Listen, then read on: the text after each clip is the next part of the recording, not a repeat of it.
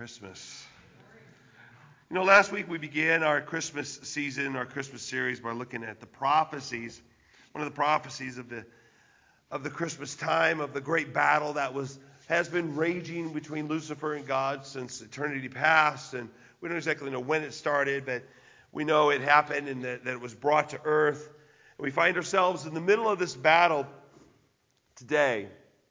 But see, the prophecy promised that one day there would be a descendant of Eve who would come, who would right all the wrongs.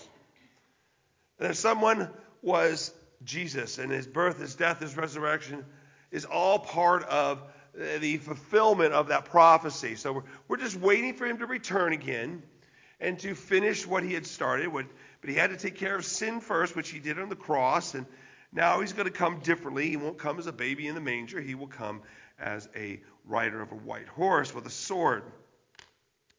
But today I want to look at an amazing part, as I said with the kids' chat. I want to look at an amazing part of the Christmas story, which is the Bethlehem star. The star is probably one of the most recognized symbols when it comes to Christmas. We put it at the top of our tree. We hang them in our windows. We light them up. I mean, how many of you put a star at the top of your Christmas tree? We do. It's the same star we've put up every year. It actually broke one year, so we actually found one that was the exact same kind, because it's an old one. I was amazed they still had it. And of course, we can't talk about the star unless we talk about the wise men who came from the east. And why did they come to Bethlehem? What were they searching for? I mean, these were not Jewish people. These weren't people from that religion. These were wise men who were probably Muslim, or well, not even Muslim, because Muslim wasn't around there. They were probably Zoroastrian, because they were from the place in Persia, in Iraq or Iran. But how did they know about this star? Why did they know that this star was signifying the birth of a king? So we're going to look at the background of the prophecy of the star in the Old Testament. Then we're going to look at the content of that prophecy in the book of Numbers. Sorry. And then we're going to look at the fulfillment of that prophecy. So let's begin with the background. This prophecy actually has its beginning in a blessing and a curse. And actually 3 men. Not the 3 wise men, but 3 men. It has its start in Abraham, Balak, and Balaam. Well, Abraham we all know. We know Abraham. We know the story of Abraham. But Abraham had gotten many promises from God. God had called Abraham out of the area around Babylon. Had called him to go to the promised land, that they go to Canaan. One of these promises that God had given Abraham can be found actually in Genesis 12:3. This is where the star comes in. If we look at what God said to Abraham, he says, I will bless those who bless you. And him who dishonors you, I will curse. And in you all families of the earth shall be blessed. See, God had called Abraham to leave his family, his hometown in Ur of the Chaldeans. And God was telling him to go a place he'd never been before, to a land that was unknown to Abraham. Along the way, he loses his father. We see in Genesis 12:1-2 that's when he calls him. It says, now the Lord said to Abram, he had not changed his name yet to Abraham, go from your country and your kindred and your father's house to the land that I will show you. And I will make of you a great nation, and I will bless you and make your name great, so that you will be a blessing. Again, you get to that place where God is telling him, you're going to be a blessing. I'm going to bless you, but you're going to be a blessing. We looked at that last week as part of the other prophecy. See, in the process of Abraham's calling, God uses blessing and curses. In last week's prophecy, we saw that the godly seed of Eve would crush the head of the serpent. This godly seed continues through the line of Abraham. And Abraham's going to become a great nation. All the world is going to be blessed because of him. And those who bless Abraham will be blessed. And those who curse him will be cursed. This is one of the reasons historically why we as a nation have always supported Israel. If we bless them, we will be blessed. If we curse them, we will be cursed. Now, I understand Israel is no longer a religious nation. It is actually their leadership is not religious in any way unless they are personally. It's not a theocracy. It's a democracy. So you can kind of question some of the things they do, but understand if we bless the people of Israel, we too will be blessed. God never took this blessing away. Some people believe today that the promise of the blessing and the cursing is invalid. So this is Abraham's part of the story. The blessing and the cursing. But let's look at the content of the star. The next character that we encounter in this prophecy is, and we talk about the prophecy and the content and the history of it, is Balak. Not somebody you normally read about or hear about in Scripture very much, but we encounter him in the book of Numbers. The Israelites had been in slavery in Egypt for 400 years. And now God was leading them to the promised land. But in order to get there, they had to travel through certain places that were not exactly friendly to them. One of those nations was Moab. Now, Balak was the king of Moab, and he was afraid of the Israelites. He had heard what the Israelites had done to the Amorites. If you know anything about the history, you know that there were certain places God said, I want you, when you go through this nation, I don't want you to bother the people at all. You know, when they get to the place where Esau was, where his descendants were, God says, leave them alone. They are your kindred. Don't fight with your brothers. Leave them be. But when you get to these people, you need to take care of them because they are sinning. It's a problem. God is using them to punish the people. So it was the Amorites that they utterly destroyed. They killed King Og of Bashan. If you know anything about prophecy in Bashan, Bashan was a nasty place. In fear, Balak contacts a man called Balaam, a priest. You call him kind of we call him kind of a magi. He was an astrologer, astronomer. He was very similar to the wise men who will ultimately come to the manger.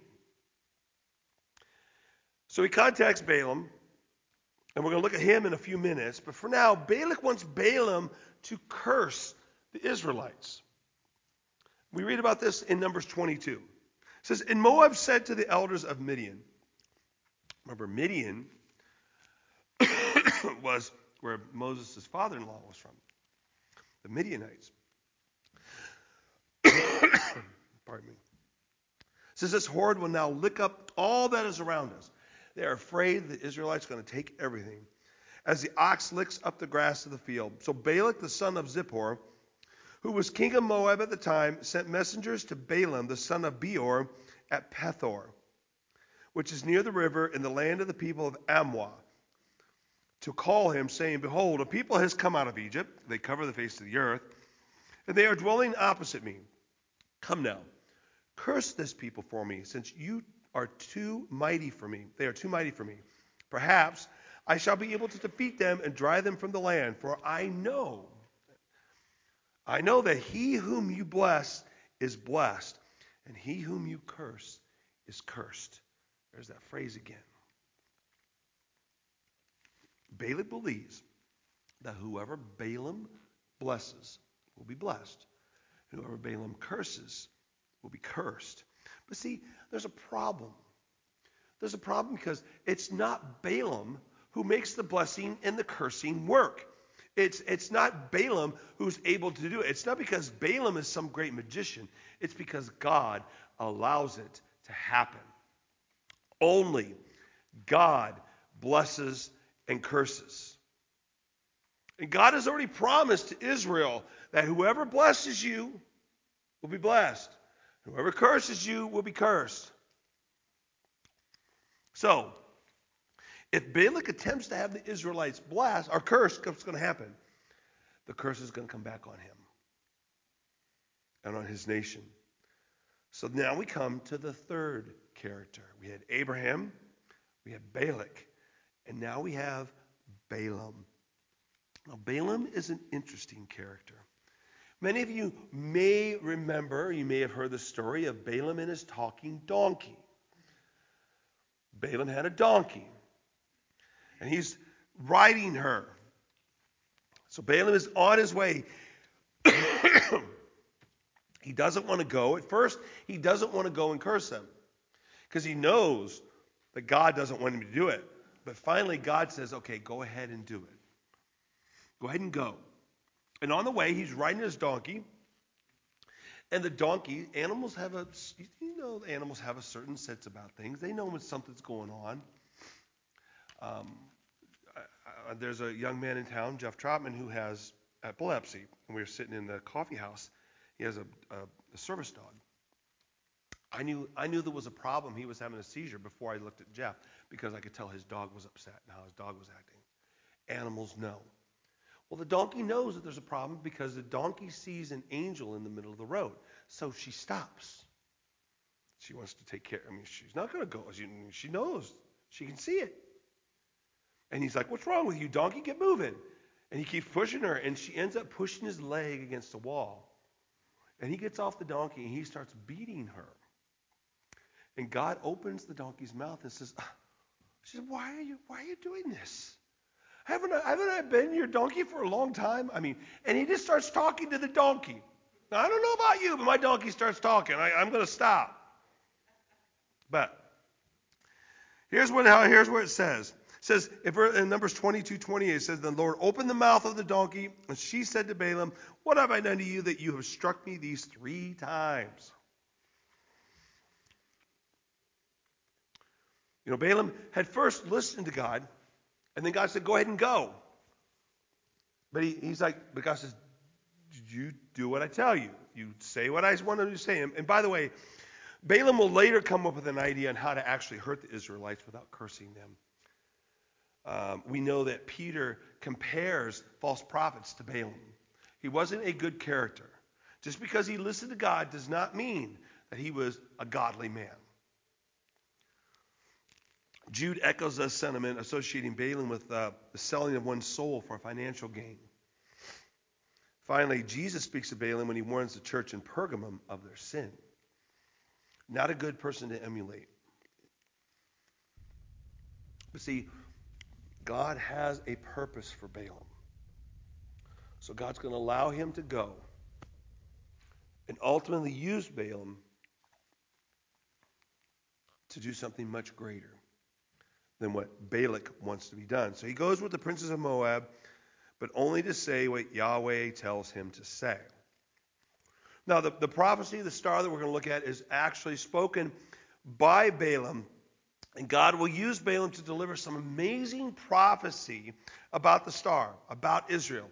In the end, Balaam's going to give 4 prophecies about Israel, each one of them being a blessing. And see, what happens is Balak keeps saying, no, I don't bless him. What are you doing here? Let me take you to this spot. Maybe from this spot you could do it. So he takes him there, he does it there. He's like, what are you doing? You're blessing them again. No. And all through that, Balaam's saying, I told you, God, I cannot bless something that God has not blessed, and I can't curse something that God says I can't. Every single time is a blessing. Balak will tell him in Numbers 23:8, how can I curse whom God has not cursed? Balaam knows. And how can I denounce whom the Lord has not denounced? It becomes rather comical. It's a comical scene. Balak keeps taking Balaam to different places. Doesn't work. It just doesn't work. And Balak becomes more and more frustrated with Balaam. Ultimately telling him, fine, go away. Don't you say another word. Because he knows the minute he says something, it's going to be a blessing. Go away. I'm not paying you what we agreed to be paid. But Balaam is on a roll, and he gives one final prophecy. He can't help himself. The God has been speaking through him, and he cannot help himself but to do one more. And we see that in verse 17 of Numbers 24. He says, I see him, but not now.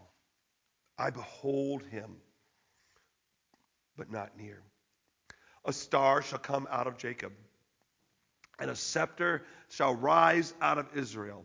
It shall crush the forehead of Moab and break down all the sons of Sheth. Now, let me just begin with that last word, Sheth. Struggled with that. Did a bunch of research on it. Sheth and Seth are spelled the same and pronounced the same. So there's not some other guy out there named Sheth that we need to find in Scripture. It's basically saying that he'll break down all the sons of man, all the descendants of Adam and Eve. So Balaam sees someone. He sees someone, but he can't quite see them. He doesn't see him now. He sees him, but not now. He beholds him, but he's not near. Not yet. So this person is going to be on the scene sometime later, much later. He sees a star coming out of Jacob. Jacob is used many times in Scripture to signify Israel. Jacob was what his name was, and God ended up changing it to Israel. So when we see Jacob, we must think of Abraham, Isaac, and Jacob. The star is a reminder of God's promise to Abraham. It's what I talked about with the kids in Genesis 15:5. God brings Abraham outside. He says, look toward the heaven and number the stars if you are able to number them. Then he said to him, so shall your offspring be. And we look at that today and we think about that and we're like, well, there are not many stars out there. You can't see much. But then when we were camping down at the state park and you walk over by the bathroom and you look up in the stars, you can see the Milky Way. There was a scientist who had Hubble Space Telescope time, and he was the head of it, and he was wanting to point it at this one space where it was close to the Big Dipper, and there was nothing there. We couldn't see anything. And everybody's telling him, you're a fool. Why are you wasting this time on the Hubble? Well, he was the head of the team at that time, so he could do whatever he wanted. So he would spend 20 minutes taking 20 minutes of pictures from that space. And when he got the processing of the pictures done, there were thousands of galaxies and stars in that blank space. I believe Abraham saw millions and millions of stars. There's no way he could count them. We have too much light pollution here today to actually get a feel for what he saw. But there was one star that's going to shine brighter than all the other offspring of Abraham. And that's Jesus Christ. And what Jesus does is he actually combines the messianic prophecies and the root of David and the star. And we see that in Revelation. Revelation 22 says, Jesus has sent my angel to testify to you about these things for the churches. I am the root and the descendant of David. I am the Messiah, basically. I am the bright morning star. That's the star that Balaam saw. Then he sees a scepter. A scepter is a symbol of authority. When you would come into the king's chamber to his throne room, if he wanted you to speak, he'd give you his scepter, and you were allowed to speak. This, too, is very messianic language and goes back to the book of Genesis. Jacob is dying. And what does he do? He calls his sons to him, his 12 sons to him. And he speaks a prophecy over each of them. In verse 49:10 of Genesis, he speaks to Judah, who who was, it was very important. Each one of his children had a different prophecy spoken over them. It says here in 49:10, it says, the scepter shall not depart from Judah, nor the ruler's staff from between his feet, until tribute comes to him, and to him shall be the obedience of the peoples. See what this prophecy has done, that Israel, that Jacob is speaking over Judah, it's narrowing down the family tree on where the ruler, where the Messiah can come from. I don't know how many of you have done your family tree, but you you look and you see how you're related to everybody. And, I just knew all my first cousins. Then you find out your second, third, fourth, fifth cousins twice removed, however that works out. But you can trace your lineage.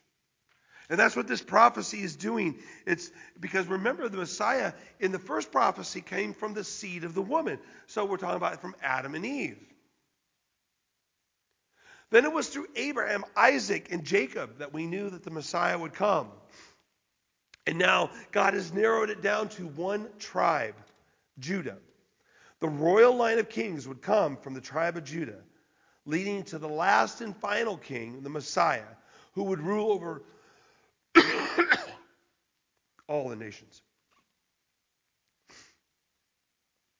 Now, what's interesting in Balaam's prophecy, we have the star, we have the scepter, we also have crushing head. Now, we know from last week we also had a prophecy about a crushing of the head. Balaam sees this coming rule of Israel crushing the head of Israel's enemies. In verse 17 of Numbers 24 it says, it shall crush the forehead of Moab and break down all the sons of Sheth. Well, God had told Abraham, anybody who curses you will be cursed. So Moab had tried to curse Israel, but Moab will receive the curse instead. Of course, again, it makes us reflect back on last week's prophecy in Genesis 3:15. It says, I will put enmity between you and the woman, and between, he's speaking to the serpent, and between your offspring and her offspring. And then it switches to a singular. He shall bruise your head, and you shall bruise his heel. See, in the Moabites and Balak attempting to curse Israel, they're showing that they are the offspring of the serpent. So their head will be crushed. And Balaam has now confirmed that prophecy. So here's what we got. The star, the scepter, are the future king of Israel from the tribe of Judah, who will bring victory over Israel's enemies and will ultimately bless the nations. And now we have the fulfillment. We see in Matthew 2 that wise men from the east see a star and they come to Jerusalem. Matthew 2, 1-2 says, now after Jesus was born in Bethlehem in Judea in the days of Herod the king, behold, wise men from the east came to Jerusalem, saying, where is he who has been born king of the Jews? For we saw his star when it rose and have come to worship him. Now, why did they stop in Jerusalem? Well, obviously, Jerusalem's the capital. Where else would the king be born? In the palace, right?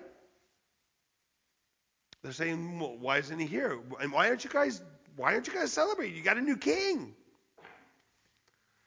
But how did they know? Why were they coming? Well, see, these wise men had access to the Old Testament scriptures.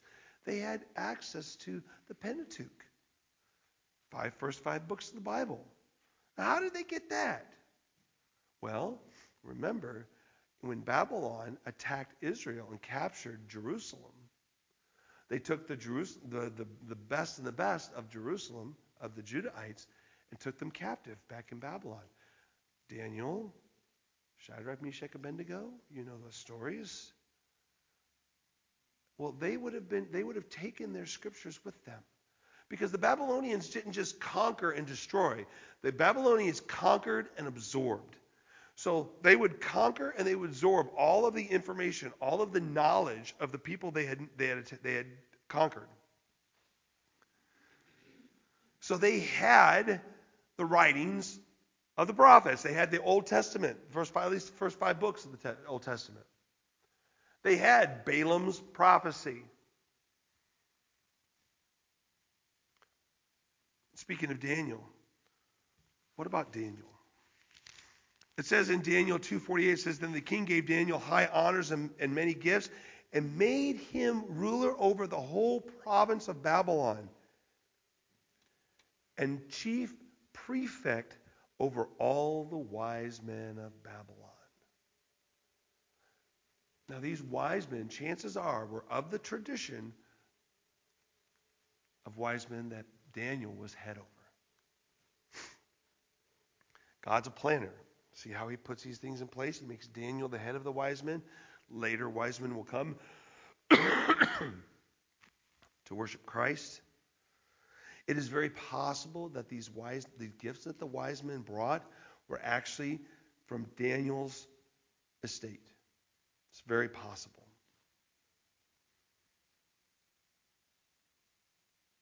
So they're familiar with Balaam's prophecy. So they see a star or a conjunction of planets.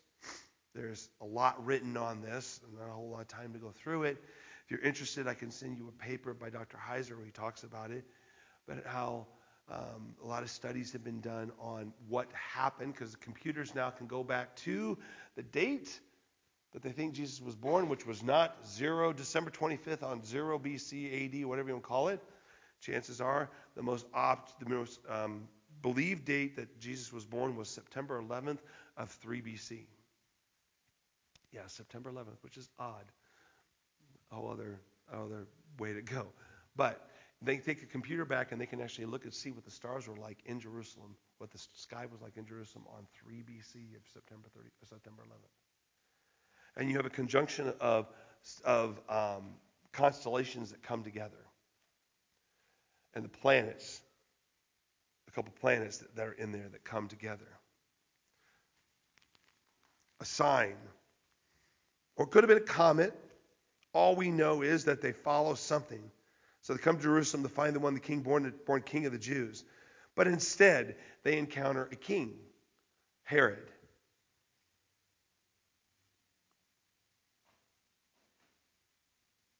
And we talked about his encounter with them last week, because he ends up sending his army when they fool him to kill all the babies, all the children 2 years and younger in Bethlehem.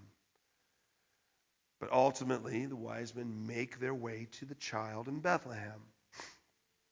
Matthew 2, verse 9. After listening to the king, they went on their way, and behold, the star that they had seen when it rose went before them until it came to rest over the place where the child was. When they saw the star, they rejoiced exceedingly with great joy. And going into the house, they saw the child and Mary his mother, and they fell down and worshipped him. Then, opening their treasures, they offered him gifts, gold and frankincense and myrrh. On seeing the child, they know it's him. And they bow down and they worship. The gifts they bring are fit for a king. Gold, frankincense, myrrh. Usually frankincense and myrrh were used for either body to make things smell better, because things didn't always smell so great, or they were used for embalming when somebody died. So here we have them honoring the king. So we have the scepter, part of the prophecy, the Messiah, king, born in the line of Judah, who will rule over the nations. And as we saw back in our look at the background of the prophecy, all of this goes back to the promise given by Yahweh to Abraham. I will bless those who bless you, and him who dishonors you I will curse. And in you all the families of the earth shall be blessed. We see a very similar prophecy in Isaiah. We haven't obviously gotten this far yet, but we will get to this. Isaiah 60. It says, arise, shine, for your light is come, and the glory of the Lord has risen upon you. For behold, darkness shall cover the earth, and thick darkness the peoples. But the Lord will arise upon you, and his glory will be seen upon you. And the nations shall come to your light, and kings to the brightness of your rising. The wise men, they were just a little early. It's a partial fulfillment of the prophecy of Isaiah. The other part, where we're all blessed, we are blessed now.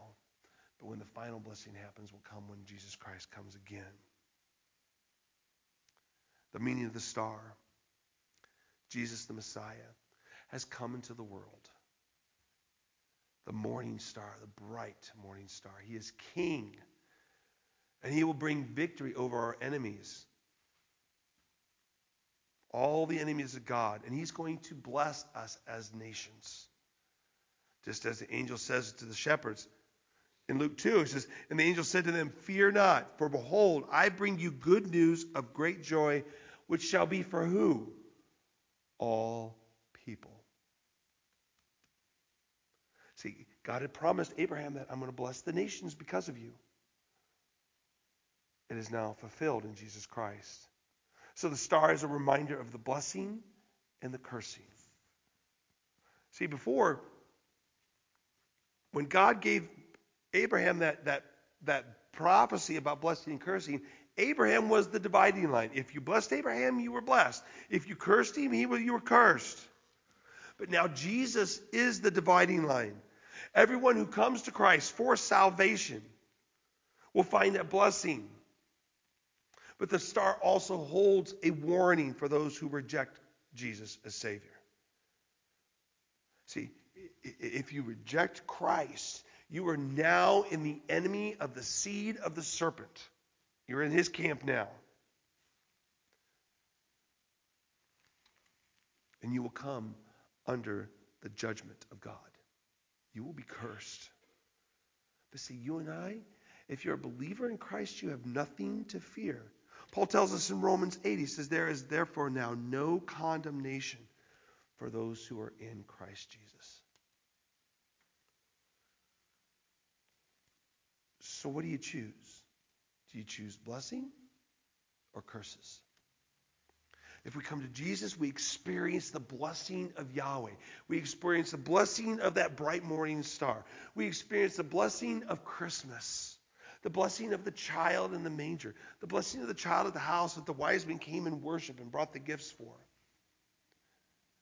And the beauty of that, it wasn't just some event that happened and now these wise men go home. I want to tell you, their lives were changed because they encountered Christ. They didn't go back to their old ways. I'm sure we know they went back a different way, but we know that they don't, you can't encounter Christ and not be changed if you allow him to change you. We have to put our trust in him daily. And see, I think that's why each night we come out, we can see the stars. I know at certain times where Orion is going to be. I know certain times where Cassiopeia is going to be. I know certain times where the Big Dipper is going to be. I know certain times where Draco is going to be. I know certain times where Cephas is going to be.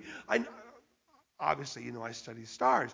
I study the constellations. I know where they are in the night sky. I can start with one and I can tell you that the different stars are. And that's what Christ is for us. He says, come to me, follow me. The message of the star is, follow me, like the wise men did, and you will have blessings. Let's pray.